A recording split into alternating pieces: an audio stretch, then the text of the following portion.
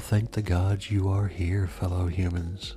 I wouldn't want to be without you for episode 4 of ASM Murder, the show that unpacks some of the most gruesome crimes committed on American soil and beyond. Each episode I cover a chilling murder case, sifting through all the facts and speculations. This week, we are going full-on sordid with the Wonderland Murders. As a human child, I knew the name John Holmes well before I knew why it was famous. His name was whispered here and there with side glances at nearby people to make sure that no one was heard uttering the name John Holmes. Little did I know at the time that to know the name John Holmes meant you were involved in one of two things: drugs or porn, maybe even both at the same time. Either way, it was my familiarity and my unfamiliarity at the same time that tinged my view of this case when I first heard about it. I never knew until I got older what happened to old John Holmes. His was, at least to me, one of those famous people stories who faded into obscurity. Then I found out he, spoiler alert, died. But I just assumed that was from AIDS. It was the 80s after all. His business naturally exposed him to it, and the AIDS scare was all anyone was talking about at the time. From school assemblies surrounding it to after-school specials focusing on it, it was a scary time when a mix of truth and falsehood showed a broken face to the public. And this was the impression that I had of John Holmes. And this is where we join him with the Wonderland murder case. Welcome to ASM Murder, the true crime podcast with an ASMR twist. I am your host, The Gru, and I am a star, I'm a star, I'm a star, I'm a star, I'm a big, bright, shining star. In the summer of 1981, the notorious drug group known as the Wonderland Gang were brutally attacked in their home. They were bludgeoned to death in the middle of the night and left for dead. The Los Angeles-based drug gang made a habit of disguising themselves as cops and making fraudulent busts on drug dealers around the city. One robbery, however, would be their last, as the victim retaliated with cold-blooded murder. The Wonderland murder case, in typical LA fashion, has more than just drugs. Amongst the Hollywood backdrop, the murder case involves cocaine, millions of dollars, and a porn star. It is also partly inspired one of the most iconic movies of the 1990s, the Paul Thomas Anderson classic, Boogie Nights. This is the Wonderland murder case.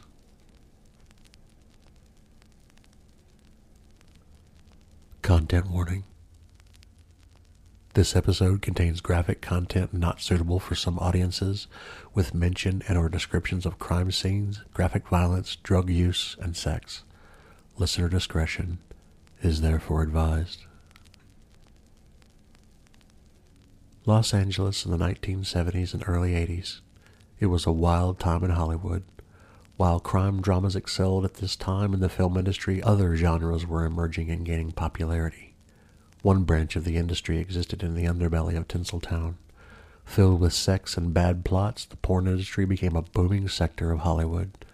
One of the breakout stars of the growing porn industry of the late 1970s and early 80s was a young Midwesterner named John Holmes.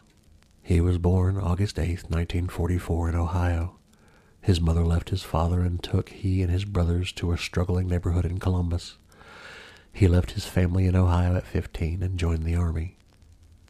He served in Germany for 3 years before being discharged. He moved to California and married a nurse named Sharon Gijny. Throughout his life, John was known for being a liar, constantly lying about his childhood and his origin story in interviews and on sets. He became one of the most famous porn stars of all time and starred in close to 600 adult films over his career. But with great success also comes temptation. Holmes enjoyed his life of fame, but felt he needed more to fulfill his lifestyle. Although he started his career drug-free, he quickly turned to substances. His addiction took over his life. He began doing drugs on set, leading to tension with cast members and poor on-screen performances. The film industry is notorious for its tumultuous relationship with drugs and alcohol. The two have almost become intrinsically linked, so it's no surprise that drugs play such a vital and devastating role in one of its biggest stars, at least in the porno film industry. Porn films broke more into the mainstream with the popularity of movies like Deep Throat, 1972, Behind the Green Door, 1972, and The Devil and Miss Jones, 1973. Porn was not illegal to consume, but it was illegal to make, so audiences could flock to the movie theater and watch these films, but the crew that made them needed to do so with great discretion. If they were caught filming porn movies, they would get arrested. Holmes avoided arrest throughout his career mainly by being an informant for the Los Angeles Police Department. His addiction to both cocaine and freebasing eventually took over his life. His career and his marriage started to crumble. Desperate for more drugs and greater connections, Holmes made friends with powerful people in both industries, including Eddie Nash.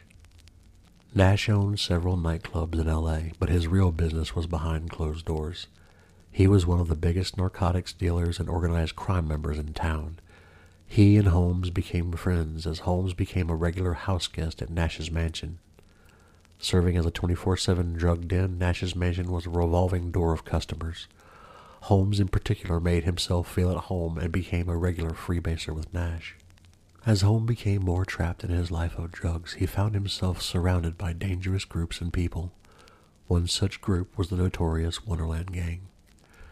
The toxic mixture of drugs, sex, fame, and money changed the lives of Holmes, Nash, the Wonderland Gang, and the friends, colleagues, and loved ones that surrounded them. The fun and recklessness of the Hollywood drug scene would turn fatal and serve as a backdrop to one of the most gruesome crime scenes in Los Angeles history. 8763 Wonderland Avenue in Laurel Canyon. This was the address of the notorious drug gang known as the Wonderland Gang. Their place of residence and business would become more well known for its blood splatter than its drug use. The house was a typical house in Laurel Canyon. It stood 3 stories, including a garage on the first floor. It was a white rectangle that blended into the street and surrounding neighborhood. Like any other house in the street, had 2 balconies and a concrete staircase leading to the front door. On the outside, it was a quaint and unsuspecting home, but on the inside, deals and drugs ran rampant. On the night of July 1st, 1981, 4 members were brutally murdered in the house. One member barely survived as she was left for dead. The first murder happened in the living room. The victim was found on the floor by the sofa.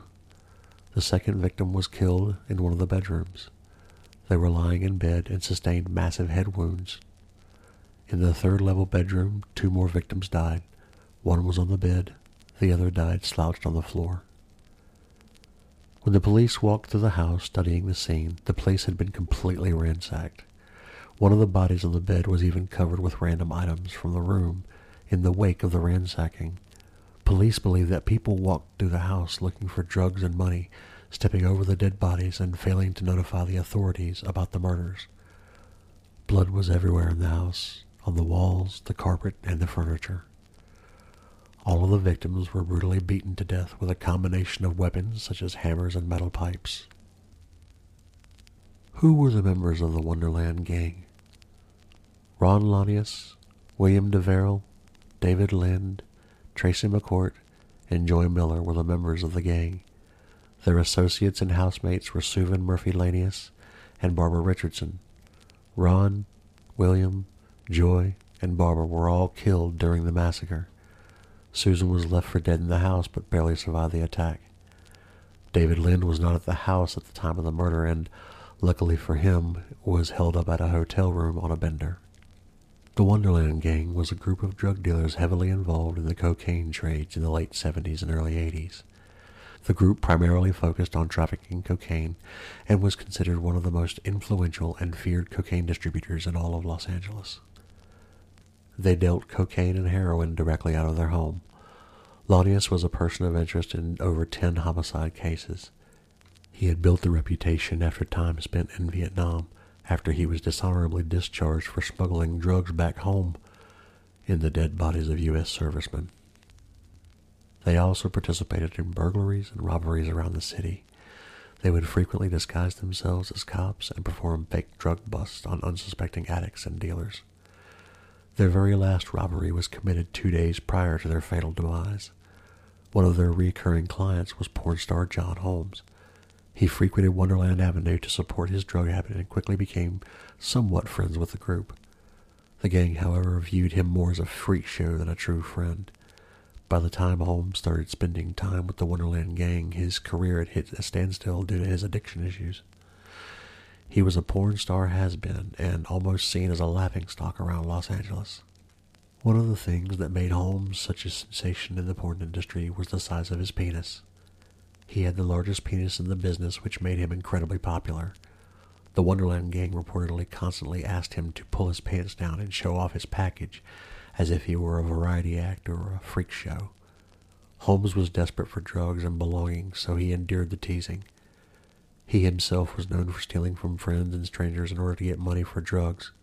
He stole luggage from airports, took items from his wife's drawers, and took advantage of his friends and colleagues. This made him fit in well with the gang and their criminal tactics. One day, Holmes suggested a potential robbery victim for the gang, his friend Eddie Nash. Worth about $30 million, Eddie Nash seemed like the perfect robbery victim. Everyone in town knew that Nash was a drug dealer, and even law enforcement knew. He was regularly raided, but it never stopped him from continuing. He kept a ton of his money and drugs in his house and constantly held house parties where people would come and do drugs with him. It was a continual cycle of drug addicts. Holmes felt this was the perfect avenue to get inside his mansion and rob him. So, John Holmes helped the Wonderland gang hatch a scheme. On June 29th, John Holmes went to Eddie Nash's house to freebase with him. It was a regular practice for the pair, so nothing was suspicious at all. After a few hours of getting high, Holmes leaves the house. But he leaves the back sliding door open so that the Wonderland gang can sneak inside. A few hours later, they enter the house disguised as police officers, but are almost immediately confronted by Eddie's bodyguard, Greg Dials. After a small scuffle, Greg is grazed with a bullet and down for the count. The commotion wakes up Nash, who pleads with them on his hands and knees to spare his life. He then leads them to his safe, where they take $1.2 million worth of illegal drugs, cash, jewelry, and weapons from him. As they leave, they make another crucial decision. They decide to leave Eddie Nash and his bodyguard alive. Immediately following the humiliation of being robbed, Nash sent out his henchmen to find out who robbed him. Back at Wonderland Avenue, the crew had divided up the riches gathered from the robbery that night, but Holmes was unhappy with his share. Greg Dials supposedly ran into John Holmes in Hollywood, who was stupidly wearing one of Nash's rings that had just been stolen. One witness, Scott Thorson, claimed to have seen John Holmes tied to a chair, beaten, and threatened, forcing him to reveal the identities of the robbers. And, around 3 a.m. on July 1st, an unknown number of people entered the Wonderland Avenue house and murdered 4 people. It is believed that John Holmes led the group to the house and let them in the front door. It wasn't until 4 p.m. on July 1st that authorities were notified. Police received a panic phone call from a mover next door. The man heard a desperate pained moan coming from next door. Susan Lanius, the only victim to survive the attack, had been on the floor for nearly 12 hours, her skull broken. Despite claiming to have no part in the murders, John Holmes' fingerprints were found on a bedpost inches from one of the dead bodies. Holmes was arrested and charged with 4 counts of murder. Police interviewed neighbors who admitted that many had heard yells and screams, but chalked it up to the typical rough parties that the house had on a regular basis.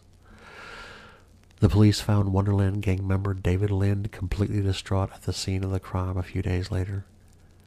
They took him to the station where he told them that he knew who killed them. They decided to work with him and build his trust, so they let him go for the crimes he implicated himself for, including the robbery of Eddie Nash. The prosecution for the trial argued that Holmes had retaliated against the Wonderland gang because he was unhappy with the division of drugs and cash after the robbery.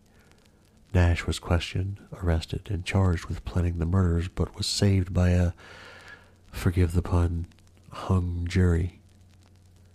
Nash's bodyguard, Gregory Dials, was also released from police custody and acquitted of any murder charges. Later, Nash would admit to bribing the single dissenting jury on the original trial.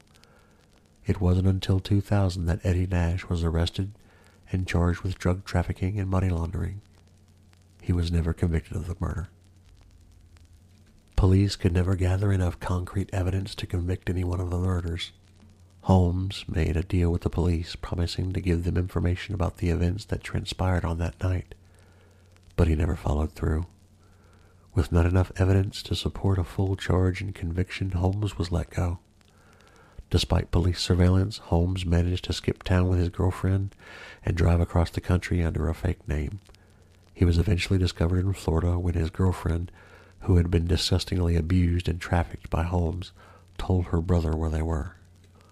Police showed up and took Holmes back into custody, but the lack of secure evidence implicating Holmes for the actual murders allowed him to be let go again. Holmes tried to revive his porn star career but was not very successful. In 1986, Holmes was diagnosed as HIV positive. He still, however, continued to have sex on screen in films and kept his diagnosis a secret from his co-stars. John Holmes died of medical complications due to AIDS on March 13, 1988. He was 43 years old. Gregory Diles died from liver failure on January 16, 1997, at age 48. Eddie Nash died of unspecified causes on August 9, 2014, at the age of 85. The Wonderland gang member David Lind died from a heroin overdose in 1995. The story of the murders in these groups of people inspired Hollywood. Boogie Nights, starring Mark Wahlberg, Burt Reynolds, Julianne Moore, and directed by Paul Thomas Anderson, was loosely based on John Holmes and the Wonderland gang. The 1990s classic, however, did not take it so far as to incorporate the murders into the plot and instead opted to make the film more lighthearted. The story came from the mockumentary The Dirk Diggler Story, based on the 1991 documentary Exhausted, John C. Holmes, The Real Story. Dirk Diggler was an iconic character played by John Holmes in the height of his career. In 2003, Lionsgate made Wonderland, a film based on John Holmes and the Wonderland Murders. The movie starred Val Kilmer as John Holmes, Kate Bosworth as his girlfriend Dawn, Dylan McDermott as David Lind, Carrie Fisher as Sally Hansen, Christina Applegate as Susan Lanius, Josh Lucas as Ron Lanius, Faizon Love as Greg Diles, Janine Garofalo as Joy Miller, Tim Blake Nelson as Billy Deverell, Natasha Gregson Wagner as Barbara Richardson, Lisa Kudrow as Sharon Holmes, and Eric Bogosian as Eddie Nash. The movie follows the events after the murder as John Holmes and his girlfriend Dawn are on the run, while police try to piece together the events of that fatal night. It makes sense that a story so intertwined with the film industry would inspire Hollywood to make movies about it. Despite how plausible it sounds that the murder was retaliation by Nash, Diles, and Holmes, the murder case is still technically unsolved to this day. Thank you so much for hanging out with me for this, the 4th episode of ASM Murder. It is always a pleasure and an honor to have you along with me on this journey. You can catch me here every Monday when I drop new episodes, more or less regularly. You can catch my episodes on Spotify, Stitcher, iTunes, and Google Podcast. You can also find all of my episodes on my website at murderpod.net. That's murderpod.net. Also, if you dig what I do and you want to help me keep the lights on in the joint, you can go to my website and maybe throw a couple bucks at me. If you can't, that's okay too. I'm just happy to be able to share the time with you. Until next time, be kind to yourselves, be good to each other.